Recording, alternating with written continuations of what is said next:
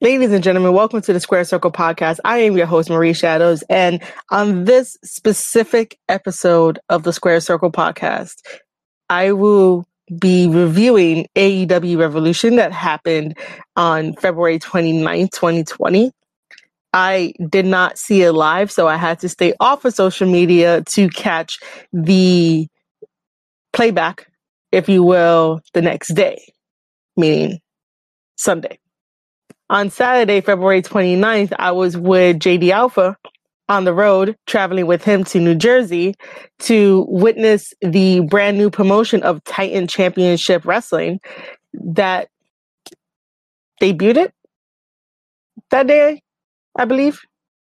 They welcomed the Square Circle Podcast with open arms.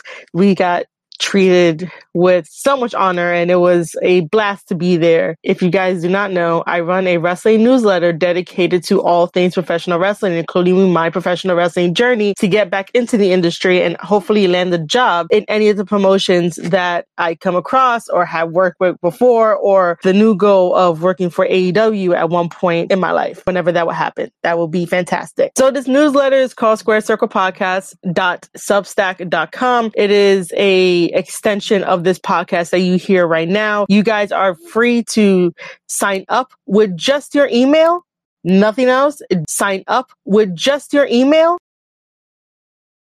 And if you do sign up, that is fantastic. If you want, there is also an option to donate a monthly fee to get extraordinary content, such as more interviews, more vlogs, more in-depth stories about the business, about the wrestlers, anything that comes to mind. You guys can definitely, your suggestions, your feedback, you could also leave a comment on there. If you guys do not want to,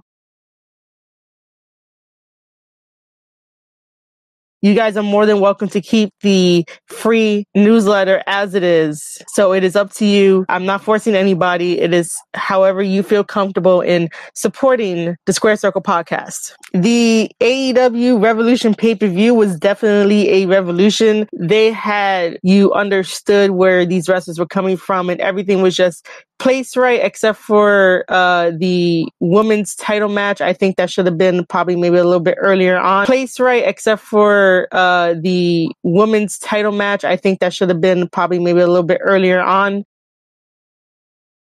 It could not have followed up the amazing tag team title match that AEW Revolution had on the card. For me, the AEW Tag Team Championship match stole the show. After watching that beautiful match that probably went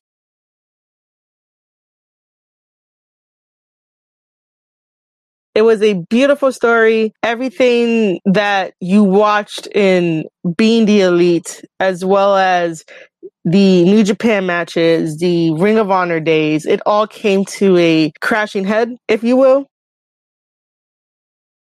And I only wrote down notes that stood out to me. What do we know about the Young Bucks? The Young Bucks have been killing the business for years, and they break all the rules. They are two brothers that have a love for professional wrestling, and it definitely shows every single time that they ever went out to compete in a match, whether it would be very rarely in singles and, almost all the time as a tag team. They are one of the best coordinated tag teams on the planet. They are one of the best.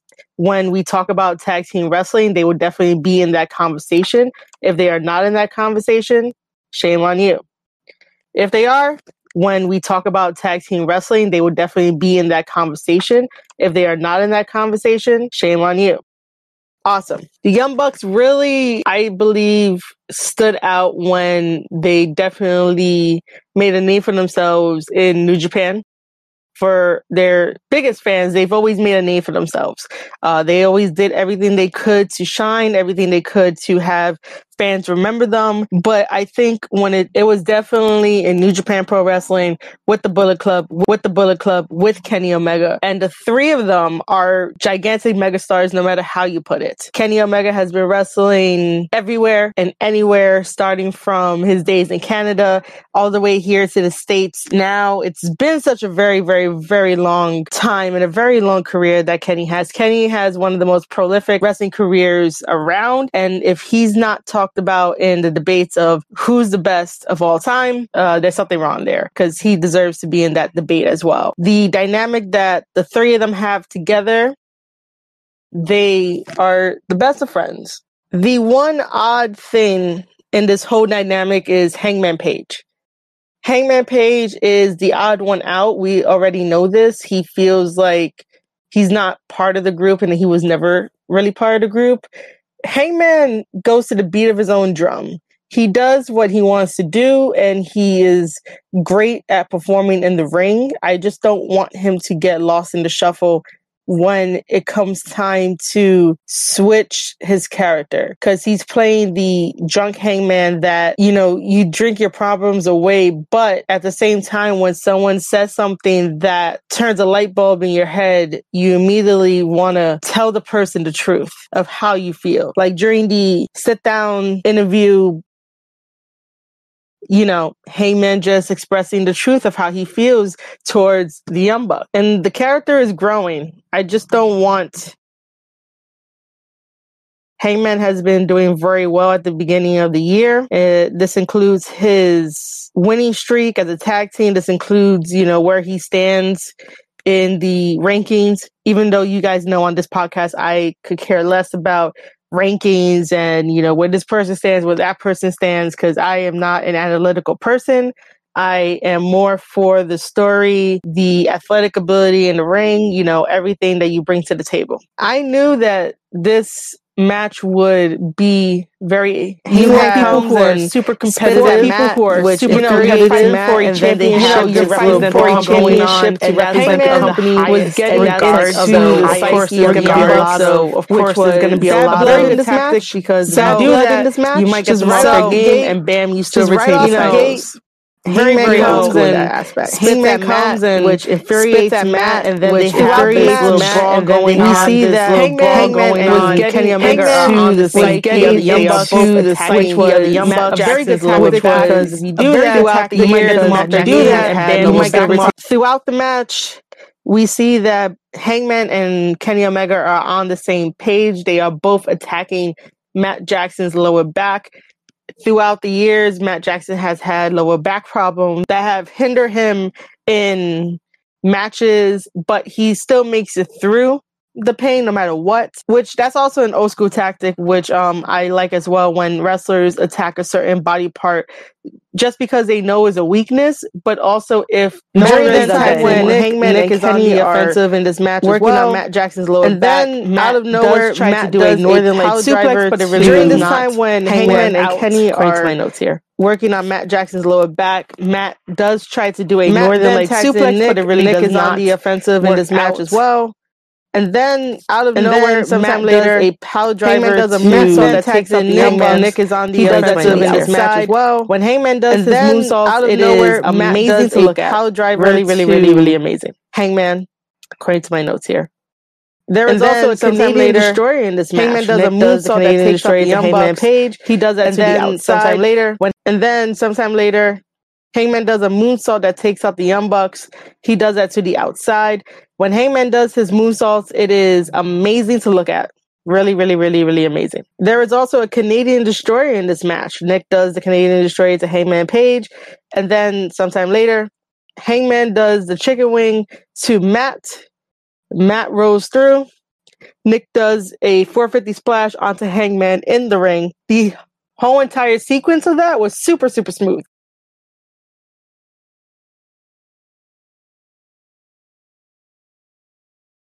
And that hurt. Watching that, I was like, oh my God, that hurts. You can hear it.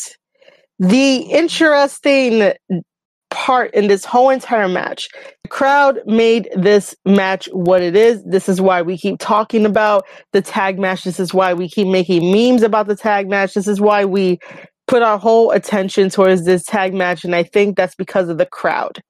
Despite all four men doing amazing athletic moves, telling a great story through the years, and it comes down to this, beautiful, but the crowd was booing the Young Bucks.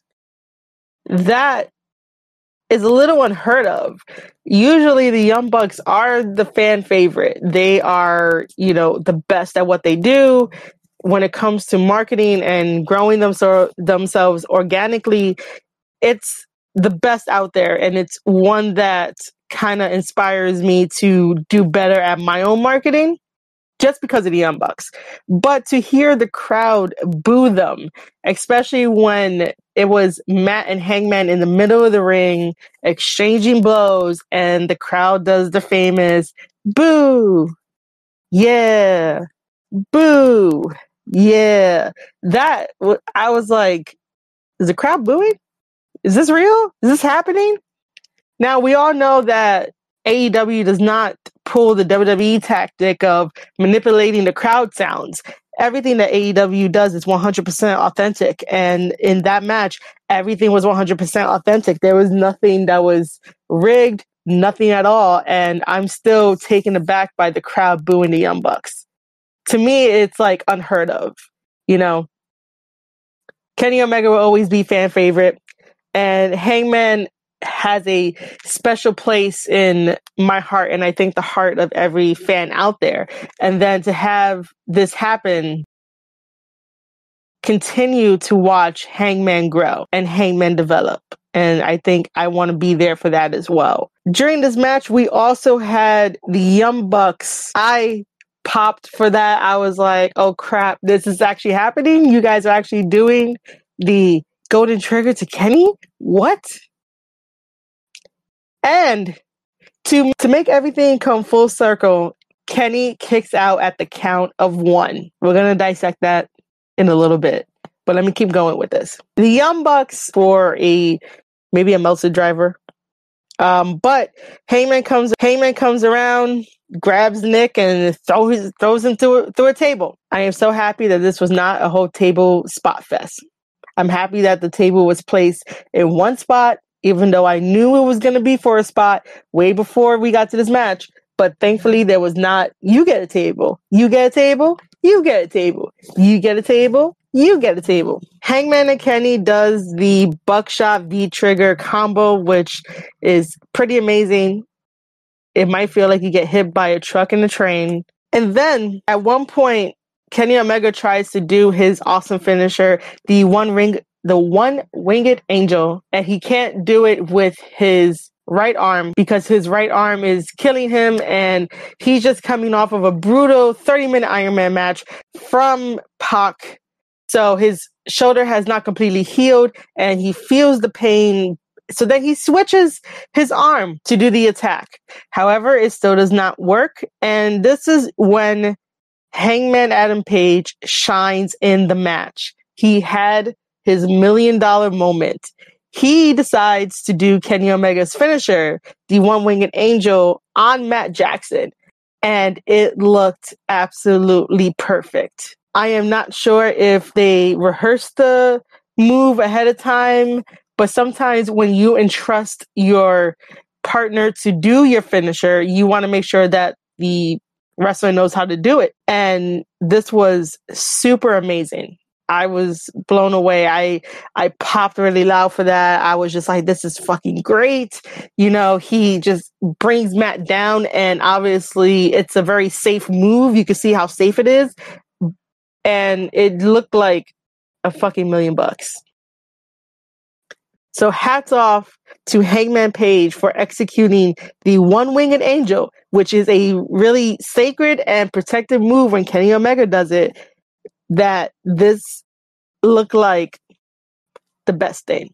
And the only problem I have is that even though Hangman did the one-winged angel to Matt Jackson, Nick comes in and breaks up the pin, and the crowd just goes wild as if it was the end of the world. And it's like, what are you doing? In my opinion, I felt like that took away from Hangman's short-lived moment.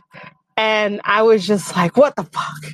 This can't be happening. Like, come on, man. Like, but then it was brought to my attention that maybe Hangman should have not gotten the win due to doing Kenny Omega's finisher. You know, it was a nice pop. It was a nice little thing going just to help Kenny, because Kenny can't really do much with his shoulder at the moment.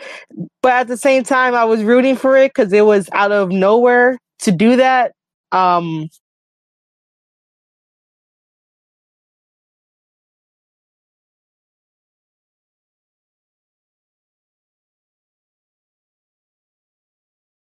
Even though Nick breaks up the pin, Hangman does the buckshot lariat to Nick on the ramp and quickly goes to Matt for the victory. Hangman Page picks up the victory for himself and Kenny Omega to retain the AEW World Tag Team Championships at AEW Revolution.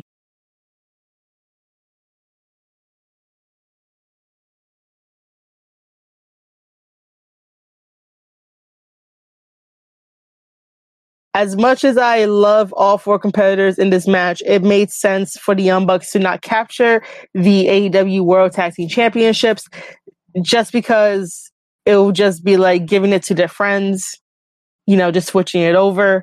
I do love the fact that the Young Bucks gave Hangman and Omega everything that they have and gave them one hell of a match. This match is definitely match of the month and match of the pay-per-view and maybe match of the year for me. It was really that great. Now let's dive into some backstory for certain stuff that was done during the match. That is a homage to Marty, who was also part of the Being the Elite YouTube series. He had his own show of Marty and Flip Take Japan. That was the best show of the BTE series. I love both Marty and Flip. Really cool people. The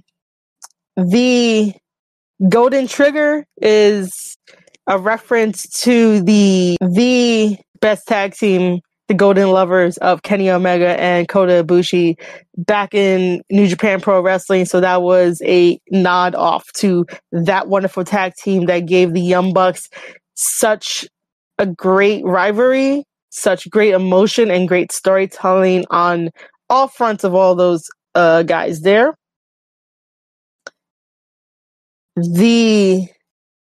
I love how the Young Bucks, Kenny Omega, and Hangman Adam Page took so many years of friendship and stories and brought it all into this match for an amazing 32 minutes, probably. So for any fan out there that says there's too much wrestling for you to watch, there's too much stuff to keep up, and AEW doesn't do a good job at introducing their wrestlers and doing this and doing that, the Young Bucks, Hangman Adam Page, and Omega basically summed up their whole entire friendship in a 30-minute match for you to crave and for you to blast all over the internet with that tag match, though. So instead of saying I can't watch everything or I can't binge watch everything, you know, give them credit where credit is due.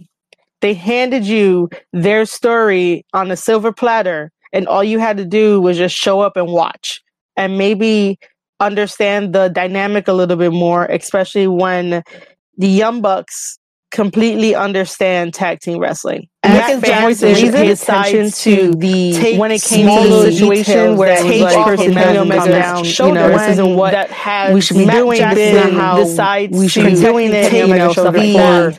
The duration of the match, Kenny Omega's and starts attacking. I thought that was pretty interesting dynamic, and then to see protecting Kenny Omega's shoulder forms and the duration of the match down and starts and try to remind him that his hand starts to shake. Weak point of Kenny Omega. Have Nick Jackson comes in and tries everything you need to know about the Young Bucks. You don't really want to know when go as far as the type of match that you're in and how to give people even off your opponent. You're trying to get the belt. You don't really want to. They've been good at it for so many many years, completely injuring the voice of reason, even though your friend is your opponent. When it came to this situation where it was like, hey Matt, calm down. The other thing too is that this whole match doing. When it came to this situation where it was like, hey Matt, calm down. This isn't what we should be doing. This is not how we should be doing it. Stuff like that. So I thought that was a pretty interesting dynamic, and then to see Matt look at his hands as if he had blood on his hands, and his hands started to shake and he threw away the athletic tape. That tells you everything you need to know about the Young Bucks, knowing what they do in the ring and how to keep you in the palm of their hands. The other thing too is that this whole match was packed with emotion to the brim. You had the Young Bucks wanting to capture the tag team gold for themselves, and then you have the Young Bucks wanting to capture the tag team gold for themselves, and then you have Kenny and Hangman doing what teams do best, which is working together, even if Kenny does not really trust Hangman Page because Hangman has walked out on so many occasions, but he's the frustrated wrestler that finally made it by winning tag team gold. He did not win the AEW championship. Jericho won it at the time, but to not get the celebration needed and always be the last person to be celebrated, that is why Hangman Page is frustrated. And it clearly shows, and they're doing a wonderful job of doing that. It's just a matter of time and this is the next debate. This is the next layer in this story. Who's going to turn heel? Are the Young Bucks finally going to turn heel because the crowd booed them during this 30-minute match? Or will Hangman turn on Kenny Omega just because and then tell him it was a mistake? I was so intoxicated. I'm sorry. It never happened again. Imagine if that happened. Imagine if Hangman really did attack Kenny Omega, but Hangman blames it on the fact that, he was drinking way too much, but he could still trust him no matter what. Like, have that type of character. Let's see how that goes and how far that goes. I do like the fact that they keep it kayfabe no matter what happens, especially during this new Being the Elite episode 193 at Revolution. I'm just throwing it out there because I love the Being the Elite series, and this is not a paid plug for them. Kenny and Matt Jackson were all together in that episode, getting healed up as friends no matter what. We have yet to see Hangman Page. We don't have Hangman Page. We don't have an update. Hopefully in the next Being the Elite episode. On this Wednesdays. And hopefully on the next Being the Elite episode, this upcoming Wednesday, AEW Dynamite, we might end up getting an update from Hangman Page. The whole dynamic is very interesting, and I really don't want them to stop this storyline at all. I just need them to continue it with fresh ideas and eventually come to a twist that no one saw coming at all. That's what I want. So moving forward for this whole storyline, I need somebody to turn heel. I need Hangman not to get lost in the shuffle. And I need to see some fresh, cool takes on this very complex story. All right, so let's head to the beginning of AEW Revolution. It was the kickoff show. I totally forgot to include the kickoff show in my newsletter, which you guys can read and sign up and even subscribe for a low monthly fee of $5 a month. It is squaredcirclepodcast.substack.com. The kickoff, SCU right off the start, they start a fist fight with the Dark Order. For a good while, SCU takes advantage of the Dark Order. The Dark Order does not see for a good while, SCU takes advantage of the Dark Order. The Dark Order does not see this attack coming, so to speak. So it's almost like an ambush that happened. There is also a point where Evil Uno throws Frankie into the ring post, and then Evil Uno and the Dark Order takes advantage of Frankie Kazarian. Dark Order at this point slows down the match. This match between the Dark Order and SCU is a very good warm-up match. It is on the pre-show. People still enjoyed it. I enjoyed it too. a degree. Ideas coming from SCU.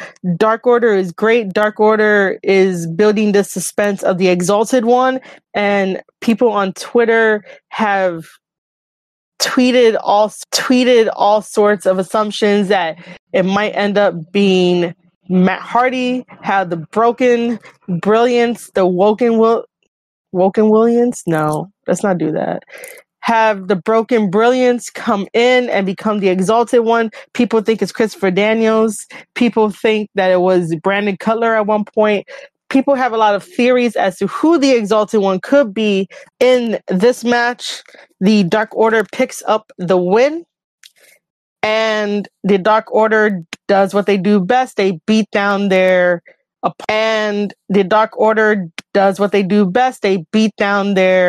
opponents.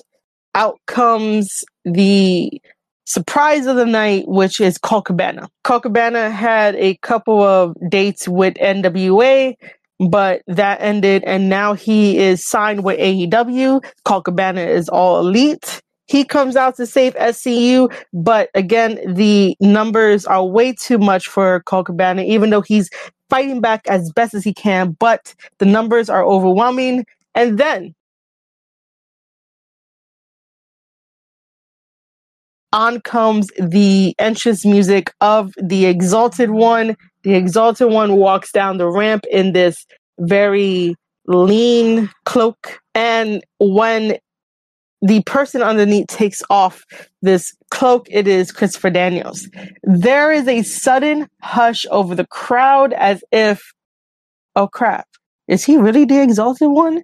But Christopher Daniels rushes down to the ring and he attacks the Dark Order. The Dark Order leaves once again, and we know now that Christopher Daniels is not the Exalted One. Christopher Daniels never joined the Dark Order at all, and Frankie and Scorpio Sky forgive Daniels for mistakenly thinking that he did join and betrayed SCU. This was a pretty standard match.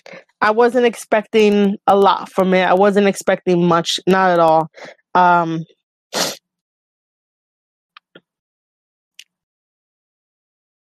Dustin and Hager wrestle on the outside of the ring.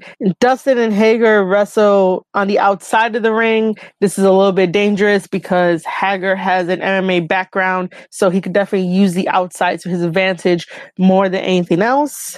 Dustin starts working on Hager's arm, which I like in professional wrestling. I like when wrestlers isolate a certain body part of their opponent, so that way when they deliver their finisher, it could just be a straight 1, 2, 3, bam, they win the match. There's a lot of storytelling when it goes into working on a specific body part. And I think that sometimes it is a lost art form. It can get boring. It can get routine-ish, especially when you do the same things over and over and over again. But sometimes, depending on what type of wrestler you want to play up as, like if you want to play up that you are the baddest person to do submissions, obviously your moveset is definitely going to include isolating a lot of body parts. So that way when you put on that submission, your opponent can immediately tap. Sometimes in a match, you could definitely isolate a body part just so that way, if you know your opponent has to pick you up for their finisher, they can't do it because then their arm hurts or their back hurts or their thigh is completely cramping up because you completely worked the thigh for at least 10 minutes.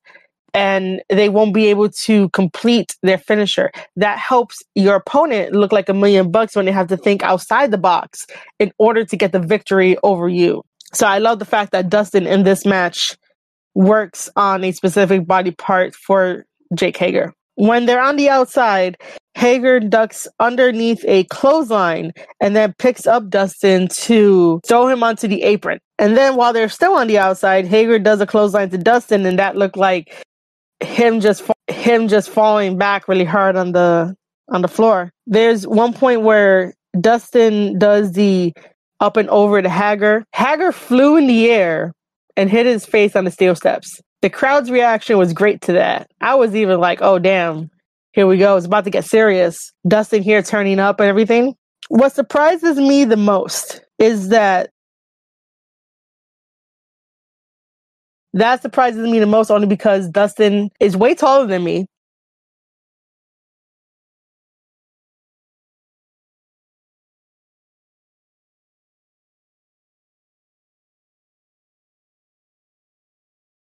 He's able to do sunset flips with no problem.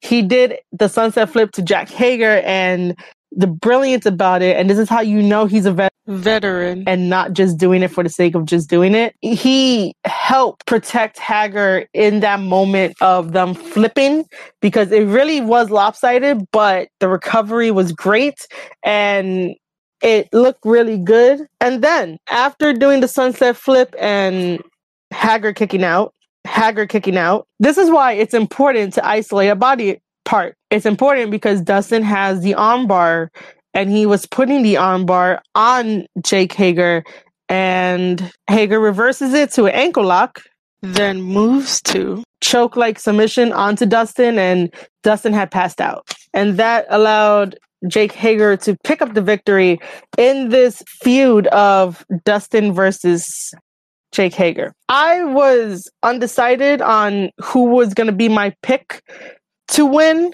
It just didn't excite me. And then the fact of using social media to hype the match didn't really help at all. The fans got behind it. The fans were chanting to Hager, Jericho's bitch.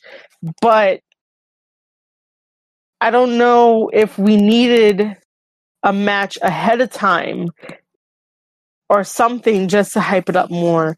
Yeah, during the go home show, you could definitely have these two guys, fight it out and fight it to the back. And then the fact of using social media to hype the match didn't really help at all. The fans got behind it. The fans were chanting to Hager, Jericho's bitch. But I don't know if we needed a match ahead of time. Overall, it was not a bad match. It was a nice beginner opening match for the main show, but I just think it needed a little bit more work on the building up side of it, and that's just me. I give Dustin all the props in the world but I just think it needed a little bit more work on the building up side of it, and that's just me. I give Dustin all the props in the world for isolating a body part and bringing that back and doing the sunset flip. And I give Jake Hager all the respect in the world. He is a very, very cool guy. I had the opportunity to speak with him during one of the indie shows that I had attended, and he's such a sweetheart. He really is. And then meeting him again at the big event and just saying, hi, sweetheart, how's it going? And that's it. But he's a very, very, very cool dude.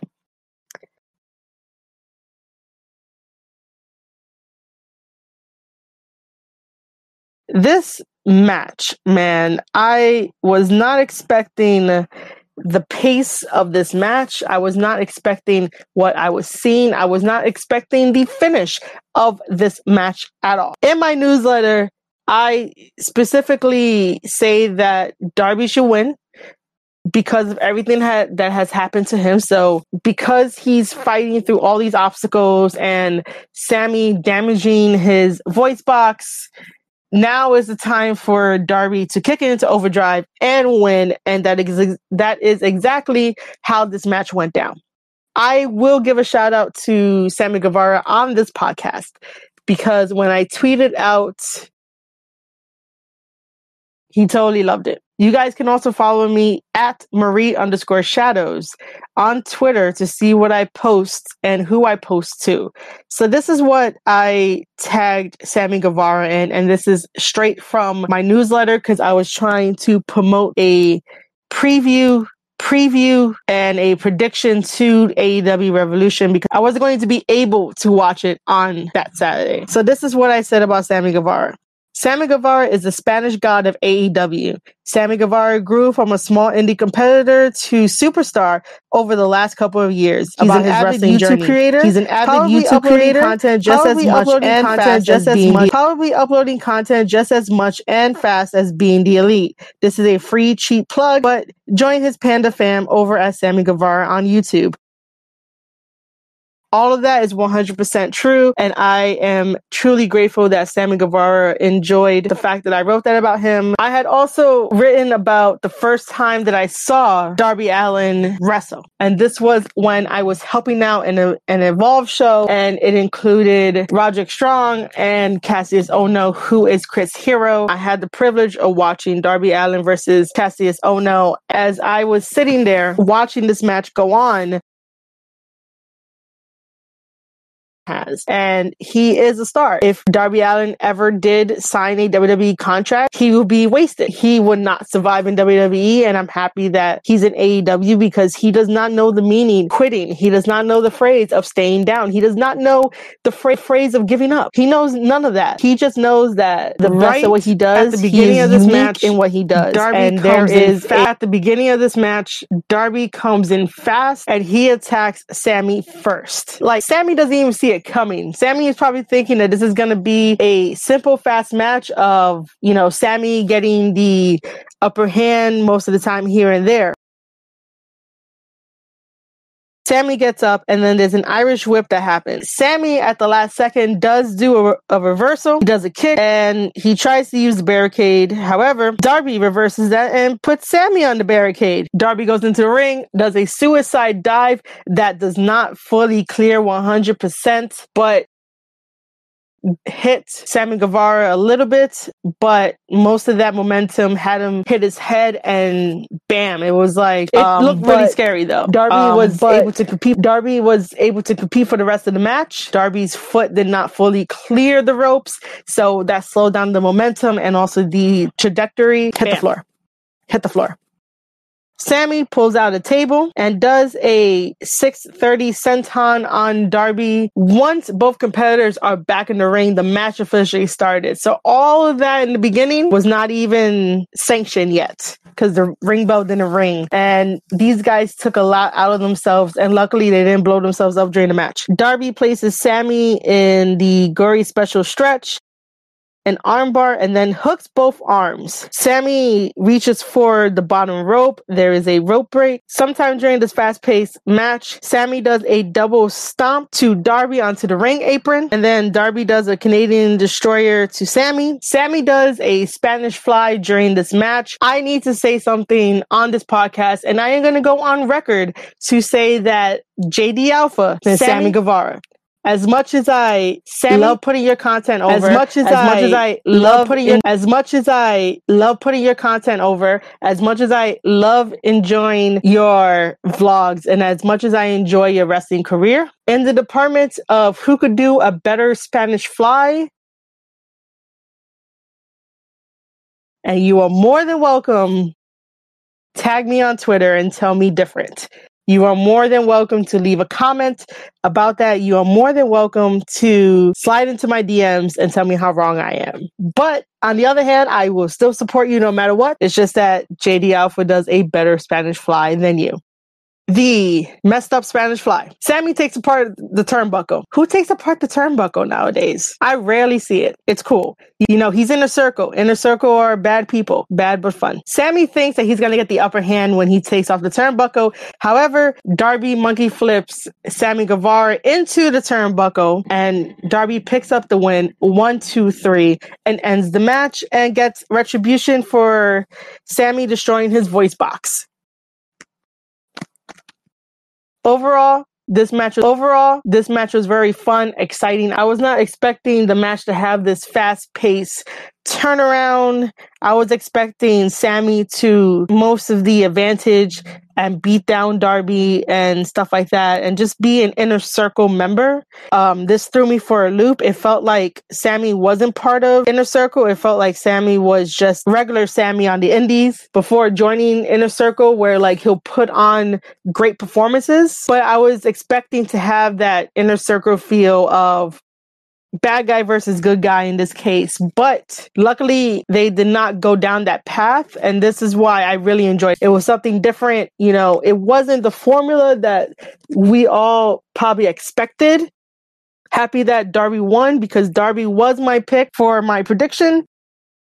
the AEW Women's title match. It is Kris Statlander versus Nyla Rose. Nyla Rose. This match could have been way better.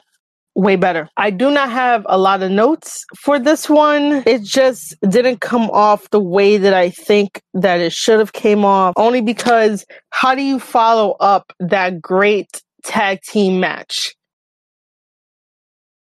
If they would have moved Cody versus MJF in replacement of the women's match, that would have been fine. That would have made sense. You know, and I understand that sometimes when you book a pay-per-view or just book a wrestling show in general, you have to understand the pacing of your matches, because you don't want to give the fans a really strong boost of emotion plus fast pace every single match, and then all of a sudden throw in like a slow match towards the end. You know, it's extremely difficult to be a booker and to think about that 2, maybe 3 hours tops, and you have all these matches, and every single match has a different story, a different time keep. And that's not to like knock the AEW women roster at all. That's just because you have a lot of main event style matches that need more time and need more adjustment from the fans. When you watch a professional wrestling match, you're taking in all the story and all the athleticism in it. And sometimes when you have a great match, you're still running on that high. And if that high doesn't come down, you're going to be burnt out by the end of it and not care about any of the matches. That's why it's hard to place certain matches on a card. My biggest problem with this women's match was that Kris was trying to do a lot of heavy lifting. Problem with this women's match was that Kris was trying to do a lot of heavy lifting with Nyla Rose. It did not work out. Some of it looked like it just wasn't going to work well, and the chemistry wasn't there.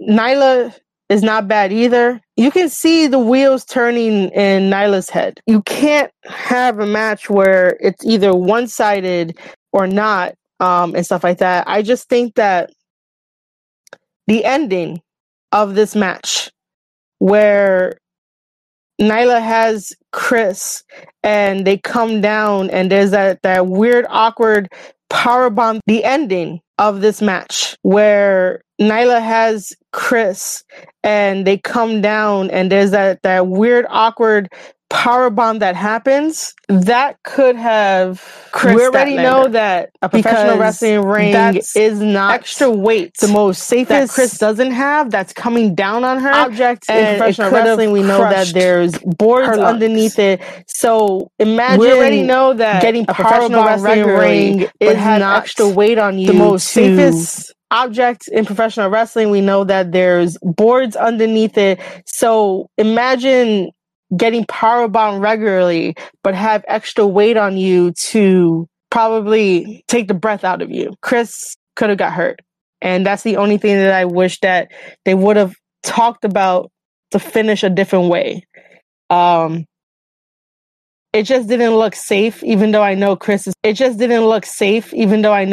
probably okay. We don't need 100 suicide dives. Need useless moves that don't mean anything. In order to grow as a competitor, you should change up your style, or even take it old school with like chain wrestling. And, you know, if you know that you're wrestling a big opponent like Nyla, work on her knees, work on her legs, isolate a body part. I think this whole podcast is going to go back to isolating a body part is good for the business. If at this point you are challenging the champion is always going to think that they're better than you no matter what, that you're not on their same level. So you as a competitor need to make your champion opponent believe that you are the best person there is, and this is why you're in the match with them. You don't need to do 100 suicide dives to get that point across. You can do suicide dives, but everybody in AEW either does a roll up or suicide dive, and that's getting pretty tiring. It's like, do other moves that fit your character, that fit your convictions. This match didn't have it. Nyla Rose is still our AEW Women's Champion. And I think at the end of this match, Britt Baker should have came out to start the angle with Nyla Rose. I don't know why Britt didn't do the heel thing of coming out. So that way, Nyla knows that Britt is going to be next in line no matter what. Even if we do have the AEW rankings, we need to have the first woman a competitor in this angle. I think that would have Cody versus MJF match. This match had everything. This match is so old school. What I don't agree was the finish of this match. There was a lot of MJF leaving the ring. That is a typical heel thing to do. You want to psych out your opponent. You want to get under the skin of your opponent, and that's what MJF does. This whole entire storyline between him and Cody, he has been getting under Cody Rhodes' skin. Cody has been retaining somewhat of a level head because now he finally has his hands on MJF in this match. We finally get into the ring. Cody does his Alabama slam to MJF. Goes after Brandy. This is where Cody does a suicide dive. This is where Cody does a suicide dive. That way Wardlow does not. So that way Wardlow does not arm injured Brandy. Wardlow helps out by Brandy. MJF focuses on Cody Rhodes' arm. Wardlow helps out by pushing Cody Rhodes into the ring post, so that way Cody can hit his arm. Again, during this pay-per-view, every wrestler is focusing on a specific body part. MJF is focusing on Cody Rhodes' arm, so MJF can do the salt of the earth armbar. I understand the armbar is a very devastating move, especially when done right. It could definitely dislocate your arm, but as a submission, there are a bunch of other submissions out there. Please do more variety of submissions. Don't just focus on what's cool, what's hip. Like, I don't want to see more arm bars. It's bad enough Becky Lynch has her armbar. There's Shayna who has her armbar, but Shayna came from MMA background, so I can't really complain. But, you know, again, don't do 100 arm bars when there's a lot more moves there. Don't do 100 suicide dives. Has Rhodes in this Cody Rhodes submission and uses his Cody Rhodes to get the rope break. With his teeth. Rope break. Cody drags himself to the rope and uses his teeth to get the rope break. Then MJF proceeds to take off Cody Rhodes' boot because it was revealed that when Cody Rhodes in that steel cage match, that moonsault had Cody break his toe. MJF exposes the broken toe. First he bites it. MJF gets busted open. I don't know if that was real or fake, but was not paying attention to what happened. But yeah, all of a sudden on the outside, Cody picks up MJF. MJF does the heat seeker, and then at one point Brandy gets into this match again. Brandy runs, does a crossbody on Wardlow, and Cody says, put her down. Wardlow, only for Wardlow to sidestep. And Cody hits Arn Anderson. Arn is down. The doctor comes out to check on Arn. Cody gets back into the ring. Cody does 2 crossroads. Knees MJF, but that does not take out MJF. MJF uses the ring 1, 2, 3, and that is it. I was not expecting MJF to pick up the victory after everything that Cody Rhodes went through. Cody Rhodes should have gotten the victory. EVP and probably doesn't want to every single win from the young guys. But in this situation, in this particular situation, which is specific to the story, it should have happened that way. Because now I do not see how they're going to prolong this, even though from both sides, the storytelling is done so well. But sometimes you have to end a really good book by doing what needs to be done, and that should have been Cody Rhodes winning. It does essentially make MJF a star after everything Cody endured. Yeah, he needed to win that match. Cody doesn't get enough praise. MJF is a good heel. The next match is Pac versus Orange Cassidy. Was very interesting. In my newsletter, I posed a question, a very simple question, and all I say is why.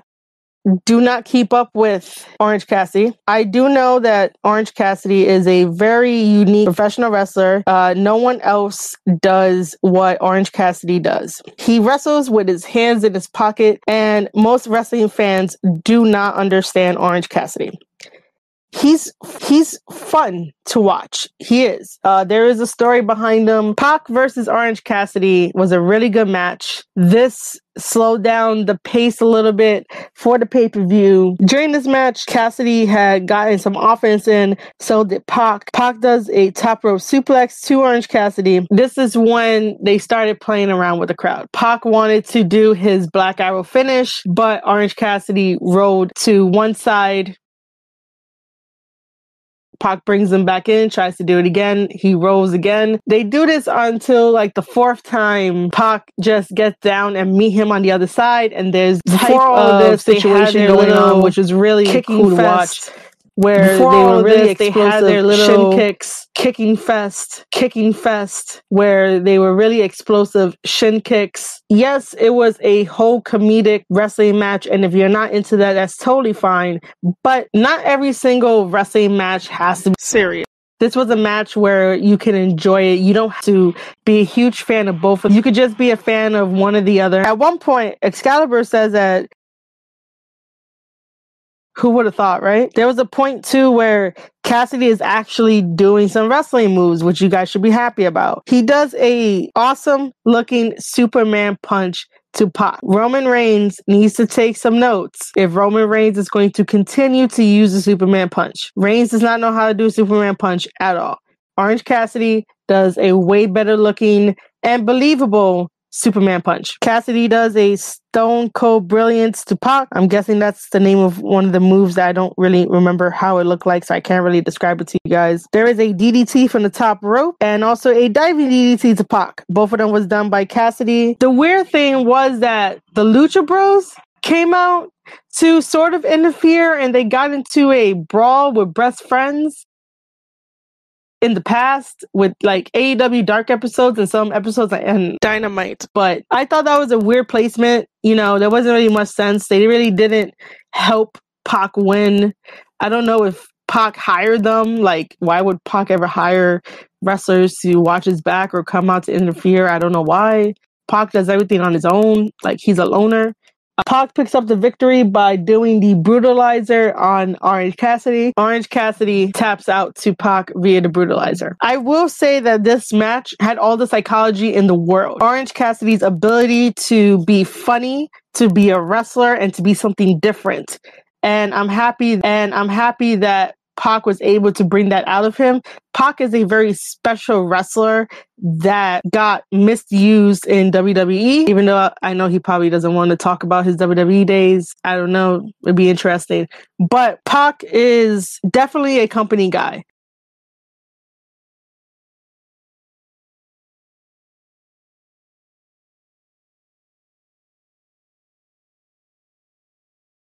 On a whole new level when it came to this match,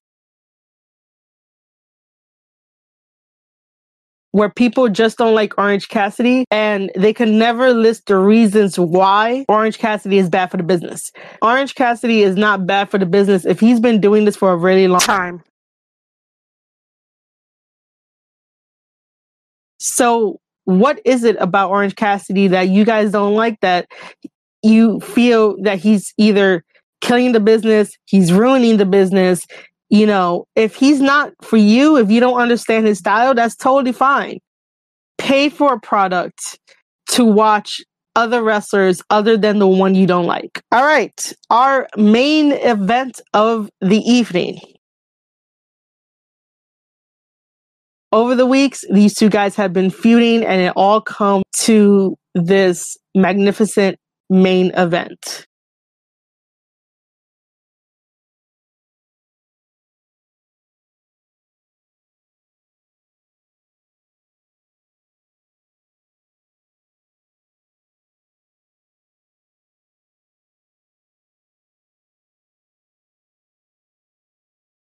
But we'll get there after I talk about everything. Jericho, he brought a choir to AEW Revolution to sing his theme song. And I was singing right along that choir. That was the most beautiful. Brought a choir to AEW Revolution to sing his theme song. And I was singing right along that choir. That was the most beautiful rendition of Judas by Fozzy that I've heard. And I am happy that Chris Jericho decided to do that. When you bring in outside talent like that choir, or having Downstate, or anybody in the music industry that has an awesome song or does a theme song, it adds a certain dynamic to the story, to the match, and everything involved. And it just put Jericho on a higher pedestal when the choir was there, and that was a very, very good thing right before the match. And then it's always good when the crowd sings along to your theme song too. I did not know that Jericho was a 182-day champion.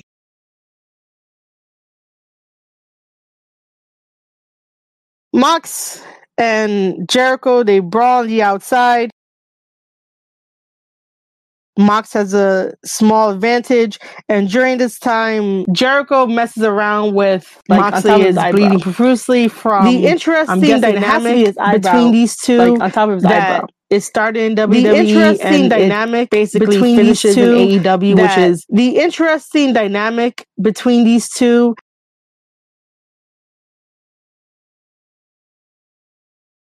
Fantastic. When they were brawling on the outside and into the fans, I thought that was pretty cool. It was different. It showed that Jericho could hurt his opponent no matter what. There goes Jericho.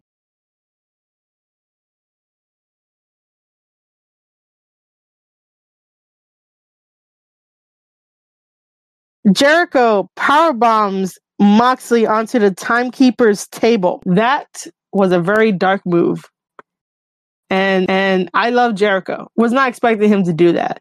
But then again, Jericho is pulling out all the stops so that way he could retain the AEW championship and celebrate with a little bit of the bubbly. At one point during the match, Moxley converted the Lion Tamer into a Boston Crab. Jericho does a Lion Salt, and then the Inner Circle interferes. On the outside with Jericho was Ortiz and Santana. They had interfered, and then also Jake Hager during the match had interfered. Mox had Jericho in a Boston Crab. That's when Hager had ran out. Jericho then does a code breaker to Mox and then puts Moxley in the Lion Tamer. Mox gets the upper hand and does the paradigm shift once. He then proceeds to take off the eye patch, and everyone is surprised that his eye is okay.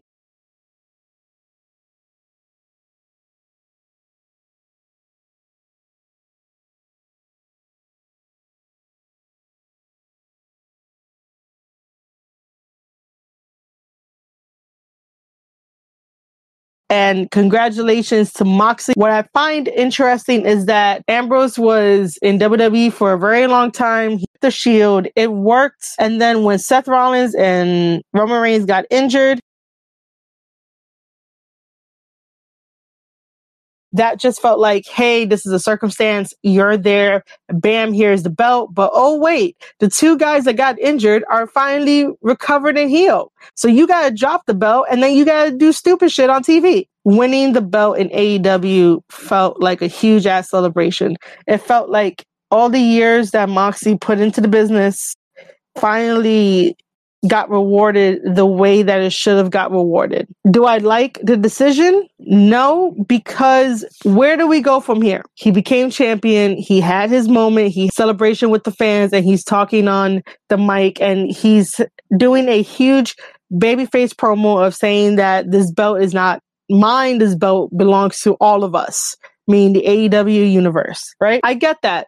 Those promos are cool, but who do you set up as his next opponent? And I had questioned this in my newsletter as well. I questioned it for a while, thinking about it, like who would be next in line to face Moxley? We could do a Pac versus Moxley, even though Pac lost to Kenny Omega. And the rankings are probably changed if Kenny ever wanted to do a singles match, just because. But the person that I could see right now would be to be Pac in that position to go face Moxley, and they would tell a fantastic story together. Does this mean that Moxley is still going to be doing New Japan tour dates while he's AEW champion? The last time that happened, Riho had to drop the belt to Nyla because it just wasn't working out. I don't want to see Moxley not be the strong champion that he could be to carry the company, to put the belt on him and not know what to do afterwards, even though Moxley had a really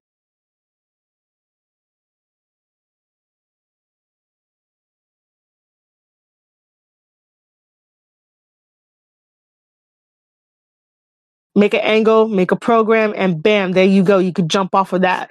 But nothing really happened. We had a huge main event title change. Nobody went out there to challenge Moxley or to even look him in the eye and try to be like, well, I'm going to be next. The same thing happened with the women's division. Nobody came out there to do an angle with Nyla, even if it's small, even if it was like, a 10-second thing. Like, set up your next storylines so we can take a breather from the past and get ready for the new stuff.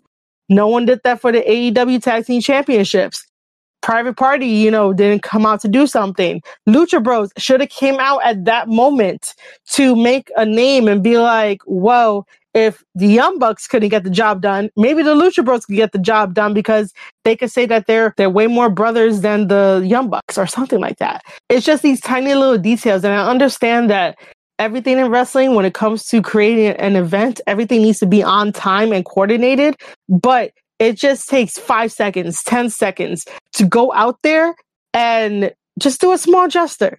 I know it's lame. I know that it's a formula, but I want to know what's next because I want to talk about how the next storyline can happen, how the best way to go about it, because I love doing that in professional wrestling. I love talking about how angles can go, how, the storylines should have went. If we thought about and agreed on leaving the belt on Jericho, this is how I would have continue the story between him and Moxley. And you guys might have gotten tired of it, but I probably wouldn't. It's just at this time, I don't know who's ready for the title picture in the company. According to my newsletter, I enjoy Jericho carrying the company. However, I peaked those Fozzy dates, so maybe Jericho drops it.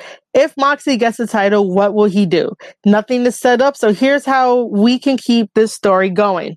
This is in the event if Jericho had retained the title. Story. If Jericho retains the championship, Moxley should take out each Inner Circle member one by one.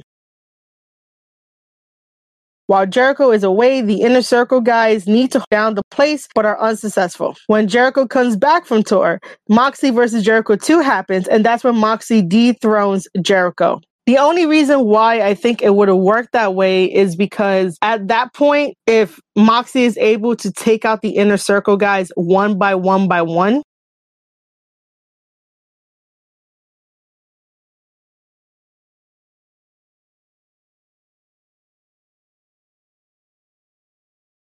you want to build your wrestlers as having almost all the obstacles in their way stop them.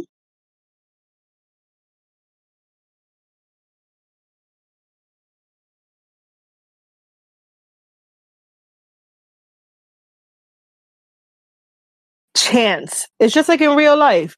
When life throws you obstacles, the end reward is just sweeter.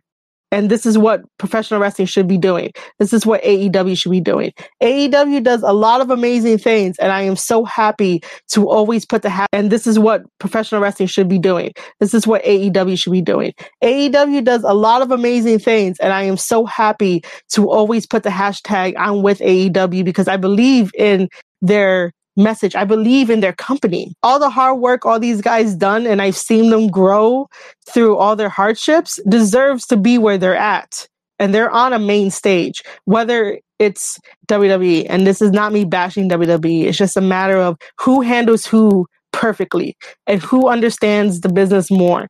When you're not micromanaged, you're able to make stars and you're able to get the story you want to tell across the board. And this is what fans gravitate towards too. Letting wrestlers be people and investing the time to make them stars. To Aubrey Edwards, she is super cool on Twitter. I had tweeted out, again, you guys can follow me on Twitter at Marie_Shadows. And I had tweeted out saying recording podcast app for AEW Revolution. Follow at Square Circle Pod, which is the other Twitter account for this and everything else podcast related. My next thing after this podcast is to work on the wrestling newsletter that I have been talking about during almost this whole entire podcast, which is squaredcirclepodcast.substack.com. Awesome time at Titan Championship Wrestling this past weekend with JD Alpha on the AEW Unrestricted podcast. And I have mentioned in this tweet also that Cody Rhodes is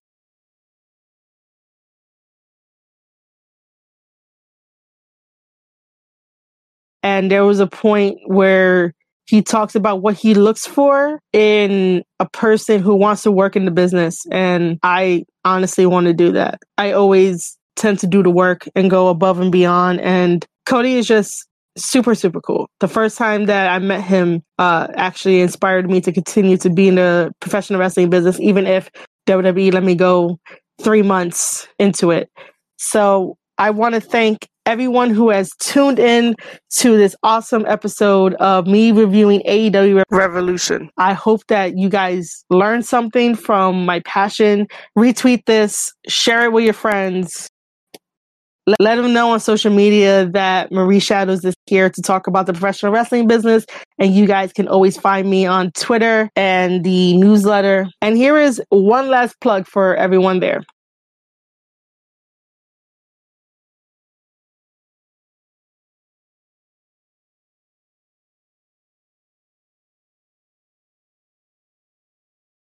So if you enjoy the knowledge that you hear from me about the professional wrestling business, you can leave me a voice message. If you leave me a voice message, I will gladly play it on the podcast and talk about it. You guys can also support me if I am your favorite podcast person. 99 cents a month, or $9.99 a month.